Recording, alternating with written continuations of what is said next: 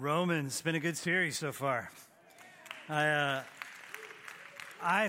have just been so blessed by the other teachers. It's just been awesome. So well done. It's been great. We're in chapter 11 today. We'll get to that in a minute. But I just wanted to share, ever since I had the privilege of studying in Israel for part of my master's degree, my theological studies, I've been fascinated by archaeological discoveries and how they point back to the truth. It's just been become kind of a fascination with me. So I was extremely excited this week when a friend of mine sent me this slide. It says the archaeologists have uncovered glitter still in the early church carpet from VBS held in one. Yes, now, if you have no idea why that's funny, it's because you weren't here when I used glitter as part of my sermon analogy when we were in week 7. But anyway, this is not really true, so you don't need to send me an email saying they didn't have glitter in one fit. I know, it's just a joke. So, all right, enough humor that's about all the humor I got today. Grab your Bibles, turn to Romans chapter 11. I'm going to actually read verses 25 through the end of the chapter. We're in 947 in the Bibles that are under your seat. If you brought your journal, which I really hope you've been using those journals, I think it's just a wonderful addition to what we're doing. We're on page 52 of the journals. I say this every week, but it's important. Bring your Bibles with you. Bring whatever you're using to study at home. If you're using a journal, bring the journal. If you're using a study Bible at home, bring it with you. Underline keywords, underline key phrases right in the margin of your Bible. It will help you. It will help you 5 years from now, when you go back to Romans 11 and you read that note, it's going to remind you of what you heard this day. It may not even be something I said. It just may be something that the Lord prompts you while you're in there. But interact with the Word of God. If you are looking up the passages every week, if you are doing this, you're just going to get better and better at navigating the Scriptures. So bring a Bible. If you're at home watching this online, have a Bible in front of you. Open it up and interact with the Word. We have spent the last 3 weeks covering what some would say are the most difficult chapters in the New Testament. Many would agree they're probably the most contested chapters of the New Testament. Probably not anything more confusing than these other than Revelation. For the record, we're going to start Revelation in January and moving through that. So one person's happy. But these chapters are extremely difficult. The fascinating thing as you study them is the last 3 chapters and 11. So these 4 chapters, these are the chapters that those who fall into an Arminian sort of way of viewing Christianity, these are the chapters they would use to defend that. And those who fall into a Calvinistic way of viewing Christianity, these are the chapters that they would use to defend that. Those who believe in eternal security will go to these chapters, and those who feel like you can lose your salvation will go to these chapters. And so if you're not careful on a cursory just reading of Romans, especially these chapters, you feel like Paul is schizophrenic or he's self-contradicting, but we know that he's not. And I hope over this time that it's helped to bring some clarity into what chapter 7 is all about. But here's what I want you to hear. We get to the end of chapter 11, what I'm about to read, and Paul does what any good teacher does. He gets to the so what. So what? I've talked about all of this complicated theology. What difference does it make? How are you to respond to all of this difficult theology? That's what Paul is sharing for us. But for the sake of time, I'm just going to read verses 25 through 36. But I want to encourage you to keep your journals, keep your Bibles open, because we're going to talk about other passages within Romans 11. But we're going to read verses 25 to 36. So would you stand with me as I read, starting in verse 25. Paul writes, "Lest you be wise in your own sight, I do not want you to be unaware of this mystery, brothers. A partial hardening has come upon Israel until the fullness of the Gentiles has come in. And in this way, all Israel will be saved, as it is written, the deliverer will come from Zion. He will banish ungodliness from Jacob. And this will be my very covenant with them. I will take away their sins." Verse 28. As regards the gospel, they are enemies for your sake. But as regards to election, they are beloved for the sake of their forefathers. For the gifts and the calling of God are irrevocable. For just as you were at one time disobedient to God, but now have received mercy because of their disobedience, so they too have now been disobedient, in order that by the mercy be shown to you, they may also receive mercy. For God has consigned all to disobedience, that he may have mercy on all. I think we would all agree that's a little confusing. And so look what Paul writes in verse 33. Oh, the depths of the riches and the wisdom and knowledge of God. How unsearchable are his judgments. How inscrutable his ways. For who has known the mind of the Lord? And who has been his counselors? And who has given a gift to him that he might be repaid? For from him and through him and to him all things, to him be the glory forever. Amen. Let's pray. Lord, thank you for Romans. I thank you for this journey that you've taken us on as a church through this incredible book. I pray that you would continue to enlighten our minds and open our hearts to your truth. I pray that even in these next few minutes that you would speak through your Holy Spirit, that we, each person in this room, each person on this broadcast, myself included, that we would hear a word from the living God and that we would leave this moment different than we came because we have encountered you.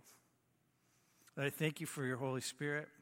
I thank you for the freedom we have to be in this place, to worship, to not be worried about this place being stormed by government. We have freedom of religion. I pray that we would not take that freedom for granted, that we would use that freedom and steward it to advance your kingdom in places like Morocco, where they could never gather like this and worship the way we just worshiped and listen to teaching the way we get to listen to teaching. Lord, help us not to take that for granted, but to realize that it's a gift that's meant to be stewarded. In Jesus' name, amen. You can be seated. So if you've been at Grace for very long and listened to me preach, you've heard me say these words: context matters. It is imperative when we study the Word of God that we understand the biblical context. What does the Bible as a whole have to say? I say this all the time, but the best interpreter of Scripture is Scripture. And what do the passages around the passage we're studying have to say? Context matters. As a matter of fact, almost every false religion that kind of has spurred out of the Christian faith, the religious sects, as well as all kinds of false doctrine, come from pulling a verse out of context and making it say what we want it to say, or making it say something that it was never, ever intended to say. So biblical context matters, but the cultural context matters as well. We need to understand what the passage meant to the original readers of the passage. And I would say if we don't know what it meant to the people it was written to, then we can never really know what it means to us. And so what we want to talk about is the context of Romans. The context of Romans is that Paul is writing to a church divided.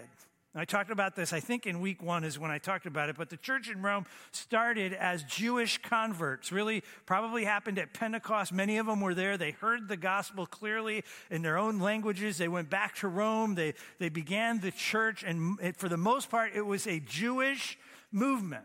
But through political circumstances and the move of the Holy Spirit, the church has become more and more Gentile. And now we have these two people groups who see the world very different, have different worldviews, and there is a ton of conflict between these two people groups. They are a mosaic. Wow, you guys automatically say, I didn't even say that. Anyway, yes, they are a mosaic striving to live like Jesus, just like we are a mosaic.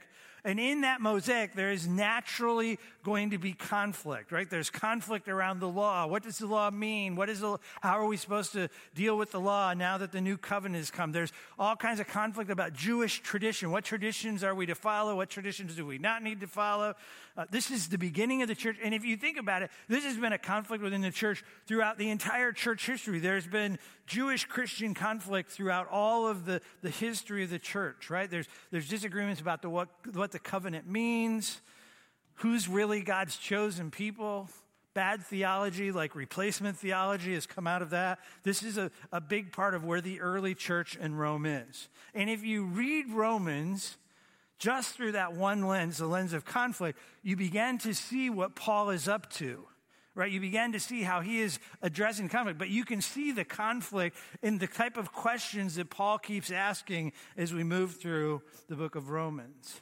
You can almost feel the pride of the Gentile people saying, you're the ones that killed Jesus. You're no longer God's chosen people. We're the chosen people now. And Paul is writing to clear the air, if you will. He's writing to level the playing field. And that's why he keeps making it crystal clear. We are all sinners, for all have sinned and all have fallen short of the glory of God. We're all in need, desperate need of God's grace and his mercy. I hope you still have Romans 11 open, but look at verse 1. Paul asks a question. He does this over and over in Romans, probably more than any other letter. He begins with a question to start a new, train of thought. But he asks, has God rejected his people? And he responds, of course not, by no means. After all, I'm a Jew. Paul says, I'm a Jew. I'm a follower of Jesus. God hasn't rejected his people at all.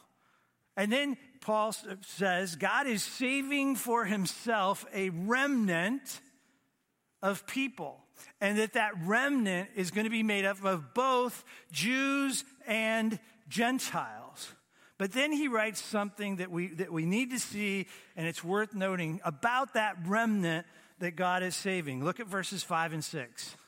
Verse 5. So, too, at the present time, there is a remnant, both Jewish and Gentile remnant, chosen by grace. But if it's by grace, it's no longer on the basis of works. Otherwise, grace would no longer be grace. What's he saying? You can't earn it. You didn't do anything for it. It's completely an act of grace. Stay with me here. This is huge. Remember, Paul is leveling the playing field, if you will. We're all a mess. We all need God. We all need God's grace. And so Paul does something fascinating. He goes all the way back to the beginning language that he used in those opening chapters. If you were here, you remember we talked about Paul contrasting faith versus works. Remember this? And he uses Abraham as an example, and he says, how was Abraham saved? Was he saved because of something he did? Or was he saved because he had faith and believed? And he said, no, of course not. Abraham believed, and it was credited to him as righteousness. And this is the way it's always been. He even talks about circumcision. Was it because he got circumcised that God showed him favor? Or was it because he believed and then the circumcision came afterward? Works didn't do anything. What Paul is saying in those earlier chapters is it's all about faith, and it's always been all about faith. The law cannot save anyone because no one can keep the law. But now he's using that same sort of language of comparison, but he's not comparing faith and works. He's comparing grace and works. And he says it doesn't have anything to do with works. It's all about grace. The law never saved anyone. It's always been about grace. Faith and grace. So throughout human history, there has always been a group of people that God has called into the fold, that God has brought into the fold, right? Those people become the remnant, Jews and Gentile alike. They are in, don't miss this, not because of anything they did and not because of anything they worked out in their own mind, but they are in only because of God's grace. The application is if you are here and you have faith in Jesus, it's all about grace.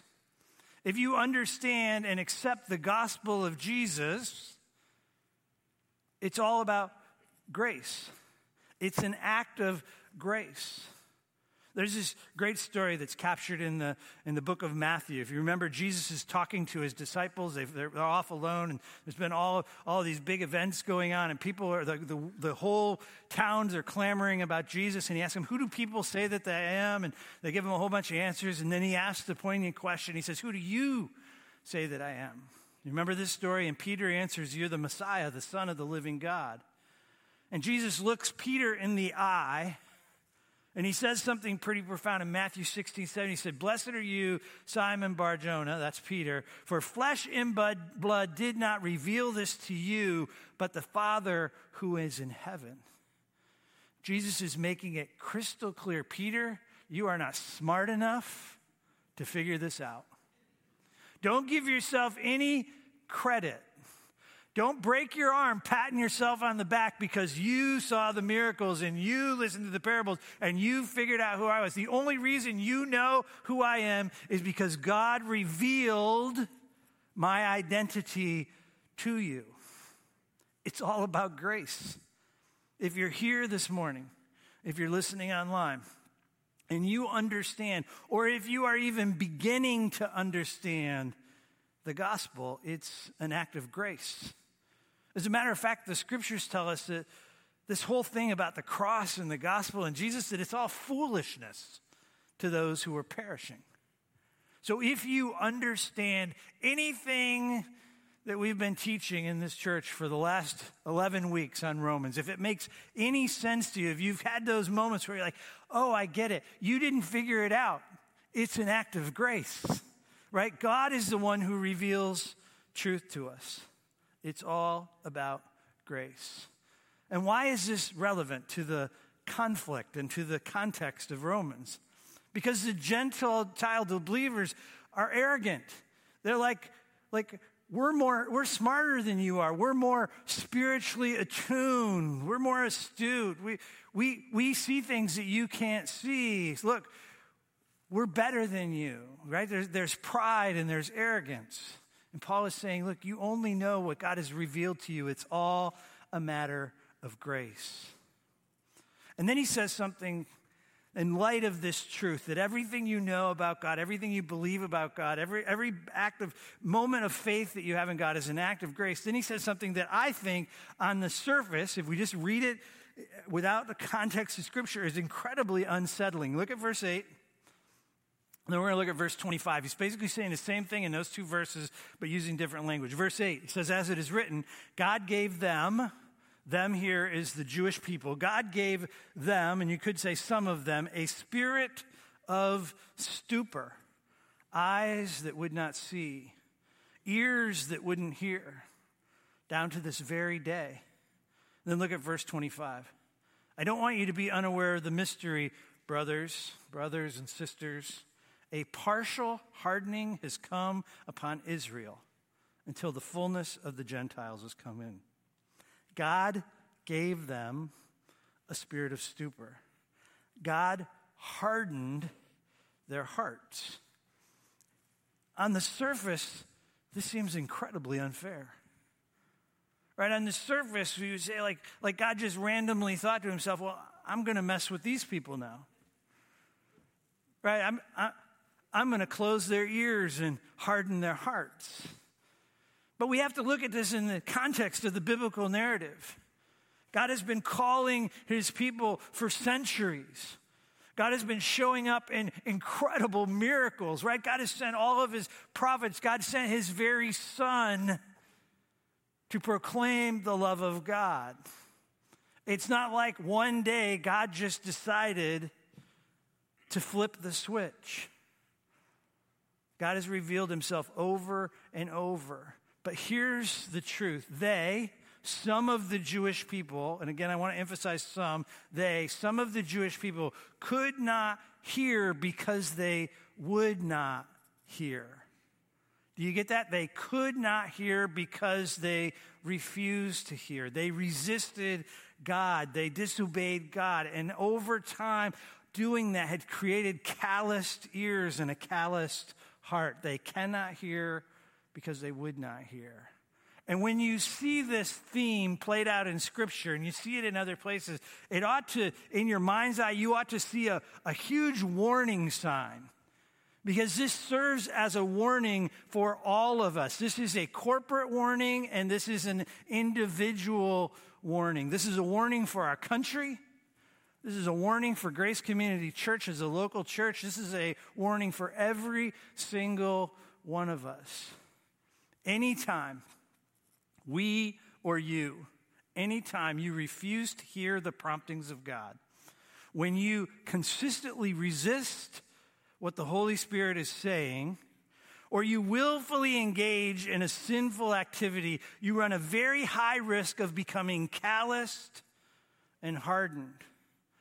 Our ears, even as followers of Jesus, in our disobedience, in our refusal of listening to the Holy Spirit, our ears can become calloused. Our tender hearts can become hard. We can become spiritually dull. Sin never reaps a profit. It always has a cost. And one of the costs is a calloused heart and an inability to hear the voice of God. This applies to believers as well as unbelievers. The writers of Hebrews says to the believers, do not harden your heart. Some of the Jews, they cannot hear because they would not hear. But there is this profound mystery in this, right? Like when you really dig into Romans and you really think about it, God knew that this is how they were going to behave. God knew this is how they were going to respond. Yet they are completely accountable to God for the way that they respond. Let me say that again. God knew how they would respond, yet they are completely responsible for their individual response before God. There's a mystery in that. That can drive you crazy if you try to figure all that out, and we'll touch on that in a few minutes. And there's an irony. Paul is making it clear in chapter 11 that the Jewish lack of response, positive response, is for the Gentiles' benefit. Because the Jews rejected the gospel has come to the Gentiles, and in turn, we, most of us in this room, Gentiles, have the opportunity to accept and live out the promises of God that were originally intended for the Jews. We don't replace the Jews. We are grafted in, but we get to experience Jesus because of the Jews' rejection of Jesus. But then he says something profound. If you go back and you look at it, he says, here's the deal, you Gentiles. The way you live your lives, the way you honor God with your lives, the way you walk in the power of the Holy Spirit is going to be the very thing that the Jewish people see so that they too come back to Jesus. It actually says they will become jealous of what you have, and they'll want it for themselves, and it'll be part of this movement of Jews coming to Christ because of how the Gentiles live in the power of the resurrection. Paul writes in verse 19 that the Jews were broken off so that we could be grafted in. But then he says, so don't become proud. Remember? Pride is a problem in this divided church. Don't become proud, but fear God. What does that mean? Have reverence for God. Honor God. Be good stewards with your faith that he's entrusted to you through grace. Live a life worthy of being a son and a daughter of the Most High God. Look at verse 22. Verse 22, Paul writes, note then, what is he saying? Like, pay attention. Take note, right in the margin of your Bible.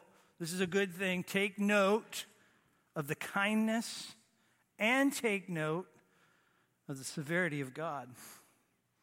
Severity towards those who have fallen, but his kindness to you. Take note of God's grace towards you. But don't ignore God's severity. There is a price to be paid when we reject the movement of the Holy Spirit in our lives. Chapters 8 through 11. Some tough ground. Some deep, difficult theology. I hope that over these last few weeks, some of that has become clearer to you. But the question for this morning is, what are we supposed to do with all of this intense theology? We spent several weeks diving into difficult chapters. Again, I hope it's clearer at this point than it was when we started. But what difference does it make? What difference does it make in our everyday walk with God? I'm glad you asked. I'm going to give you 5 implications of chapters 8 through 11. The first implication is be humble and stay humble.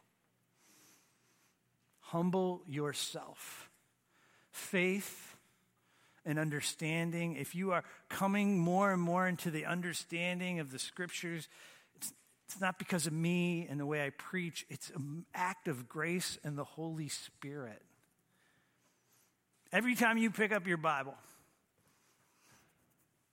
pray this prayer: God, I am not smart enough to figure this out. Your mysteries are beyond my ability to understand. Would you, through your Holy Spirit, make these words clear to me? And then read. And when you have that moment that you understand something that you've never been able to figure out before, when it becomes clear to you what the scriptures are saying, stop and humble yourself and say, God, in your grace and in your mercy have revealed truth to me. Don't break your arm patting yourself on the back because you figured something out that someone else couldn't figure out. Humble yourself and stay humble. It's all about grace. Remember, we deserve nothing but death, but in God's grace and his mercy, he saves us.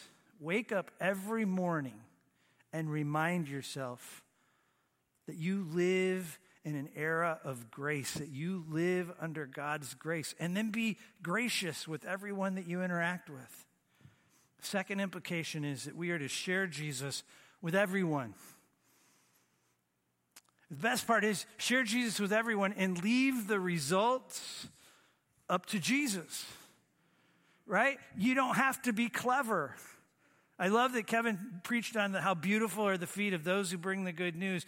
But some of us don't want to bring the good news because we're not a theologian, because we're not a pastor, because we're not a preacher. Because, look, if Jesus has changed your life, that's all you got to share.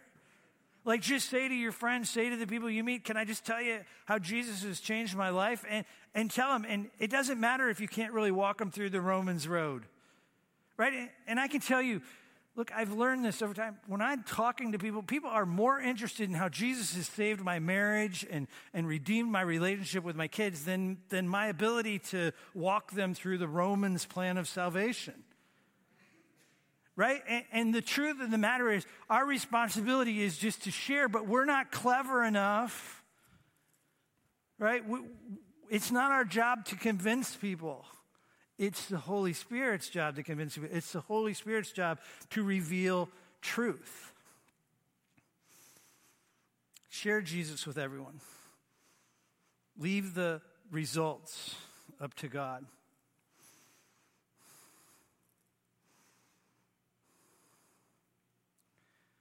There was a moment in time several years ago when I was running Eagle Sports, and we had a chance to take a whole bunch of kids on a bus. Actually, we took 2 buses to Branson, Missouri, to a camp called Kids Across America.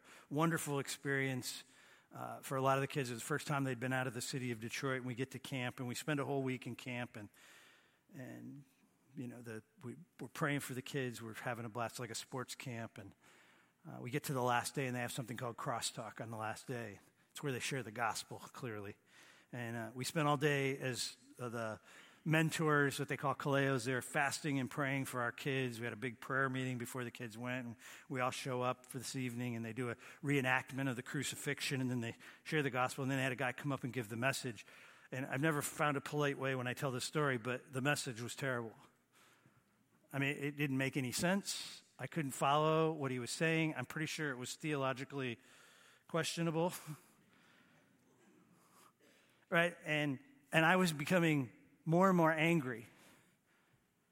We invested a ton of money to bring these kids to camp. And this doesn't even make sense. And then he gets to the end and he says, Jesus has changed my life. And if you want Jesus to change your life, would you just come down here and let us pray for you? 90% of the kids got up and came down front. It was a movement of the Holy Spirit like I've never experienced anywhere else. I mean, it was amazing. Guess what?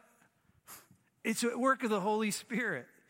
Like, I think God confused that guy just to teach me a lesson. Like, it's got nothing to do with how clever I am. It's got nothing to do with how clever he was. If the Spirit wants to move, the Spirit moves. And after a terrible message, all he says is, if you want Jesus, come down here. And those kids run to the front. And we stayed down there for hours praying over kids and praying with kids. It was amazing. Look, Share the gospel and leave the rest up to Jesus. Number 3, don't get sidetracked in theological debates.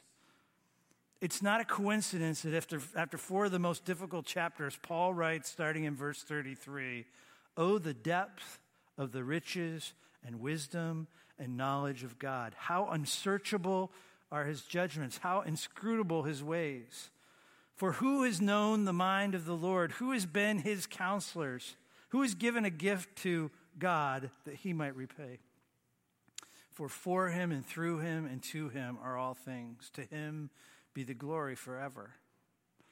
Sometimes the mystery of God throws us off the path. Sometimes we get so caught up in conversations about election and predestination and eternal security, God's sovereignty versus free will, that we lose sight of what's important. It's all about Jesus. It's all about grace. Look at verse 33. How unsearchable are God's judgments. How inscrutable. I didn't know what that word means, so I had to look it up. It means impossible to understand. How impossible to understand are God's ways. And he says, who can know the mind of the Lord? Who can be God's counselors? Who is God indebted to? The answer is no one. Look, it's important that we study the Word of God. It's important that we study the book of Romans. It's important that we look at these theological truths and get as much understanding as we can. God actually desires to reveal the mysteries of the kingdom to you. That's what the scriptures say. God desires to whisper the mysteries of the kingdom to you, but you will never understand all of it. It is beyond our ability to grasp everything about God and the kingdom of God. And don't let that bog you down. Don't let it throw you off the path. Be humble, share Jesus, don't get sidetracked, and lay down everything for Jesus. Everything is in play. I'm not going to talk about this one very much, but a little window into chapter 12. It starts with Paul writing, "I appeal to you, therefore, after everything I just wrote, I appeal to you, brothers and sisters, by the mercy of God, present your bodies as a living sacrifice, holy and acceptable to God, which is your spiritual worship. Give everything to the one who gave you everything. Include your money and your talents and your time and everything. Put everything in play for the kingdom. And then the last one is worship. Let the holiness of God move you to worship. Let the mystery of God lead you to worship. Let the grace of God lead you to worship. Let the love of God made clear in the coming of Jesus and his death and his resurrection lead you to worship. Every time you open your Bible and a passage makes sense to you, or you listen to a pastor or preacher and it makes sense to you, worship, because that's the Holy Spirit revealing truth to you. When you share your story with someone and they come to faith in Jesus, worship with that council of angels that worship because someone else has come into the saving knowledge of Jesus. God is beyond our ability to fully understand. But that's a reason to worship him. He wouldn't be much of a God if we could comprehend everything about him. He desires to reveal his secrets to us. Let that motivate you to worship. We get a chance this morning to come to the communion table. For those of you who probably have heard me say this every time, I love communion. I love what it represents. I love that it's a moment in time for us to stop and remember Jesus, to remember his life, to remember his death, and to remember his resurrection. Without simple reminders, we forget profound truths. And so we have a chance to come to the table. If you haven't got the elements and you just want to jump out of your seat and come down and get some, that would be great. There's actually some gluten-free elements here for some that want it, but feel free to come down and get it. We're going to give you a couple minutes. The scriptures say that before you come to the table, before you take communion, that you should examine yourself. So we want to just give you a couple minutes to do that. To just prayerfully consider, what do I need to leave here and what do I need to take with me? Is there sin in my life that God wants me to repent of? Do I have bitterness in my spirit? Do I have unforgiveness that I've been harboring for a long time and God wants you to just let it go? So you examine yourself, and then I'll come back up. We'll take the elements together, and then we'll sing a song.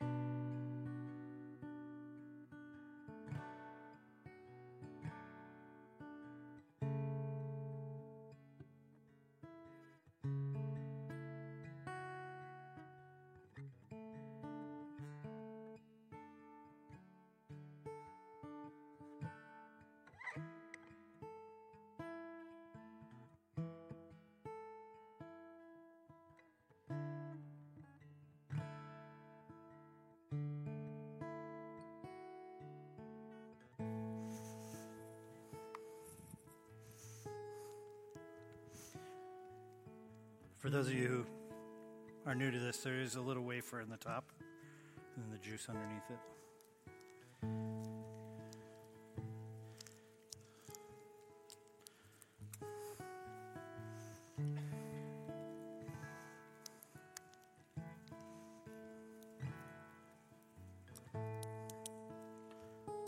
I have visions of... Come on. The scriptures tell us that on the night that Jesus betrayed, he took the bread and he broke it. And he said, "This is my body broken for you. Every time you take it, remember me."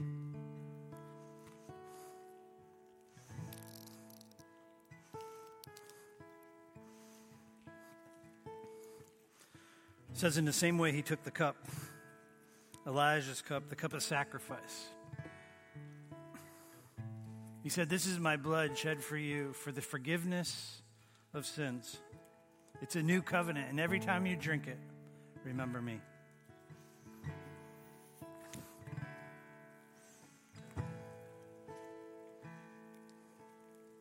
Lord, I pray that you would help us to remember, not just intellectually, but deep in our souls, that we would remember that it's all about grace. That you came, you died, and you rose again, and you revealed that truth to each one of us that believe in this room. Help us to worship you unencumbered. I pray that you would use this moment to bring healing to the body, emotional healing and physical healing. Something supernatural would take place in the taking of the communion elements. In Jesus' name, amen. The scriptures say that after they had taken the meal, they sang a hymn. So John is going to lead us in singing, so why don't you stand and sing with us. Our affection, our devotion, poured out on the feet of Jesus. Our affection, our devotion, poured out on the feet of Jesus. Our affection, our devotion, poured out on the feet of Jesus. Our affection, our devotion,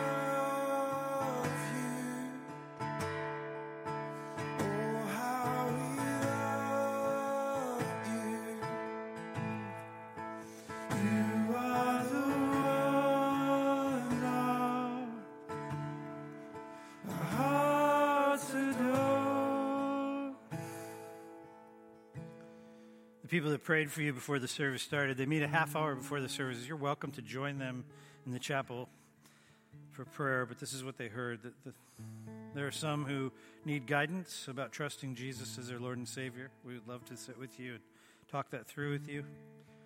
Some that are talking about joining the church or using their talents for church ministry, we'd love to pray with you over that as well. Someone with some left wrist pain, right eye issues, and diabetic issues. If any of that resonates with you, we would love to pray for you. If you have a physical, spiritual need, there's a couple numbers on your screen. If you're online, you can just dial those numbers. I'll put you into a private Zoom room.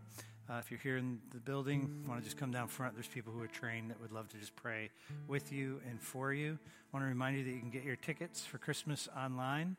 They're $5 each, and that'd be a great way to do it. And you can buy the devotionals back at the information counter. And if you're 18 to 30, young adult, and you want to come to the Friendsgiving tomorrow, they would love to have you. God bless you. Thank you for being here. Come back next week as we get into Romans 12.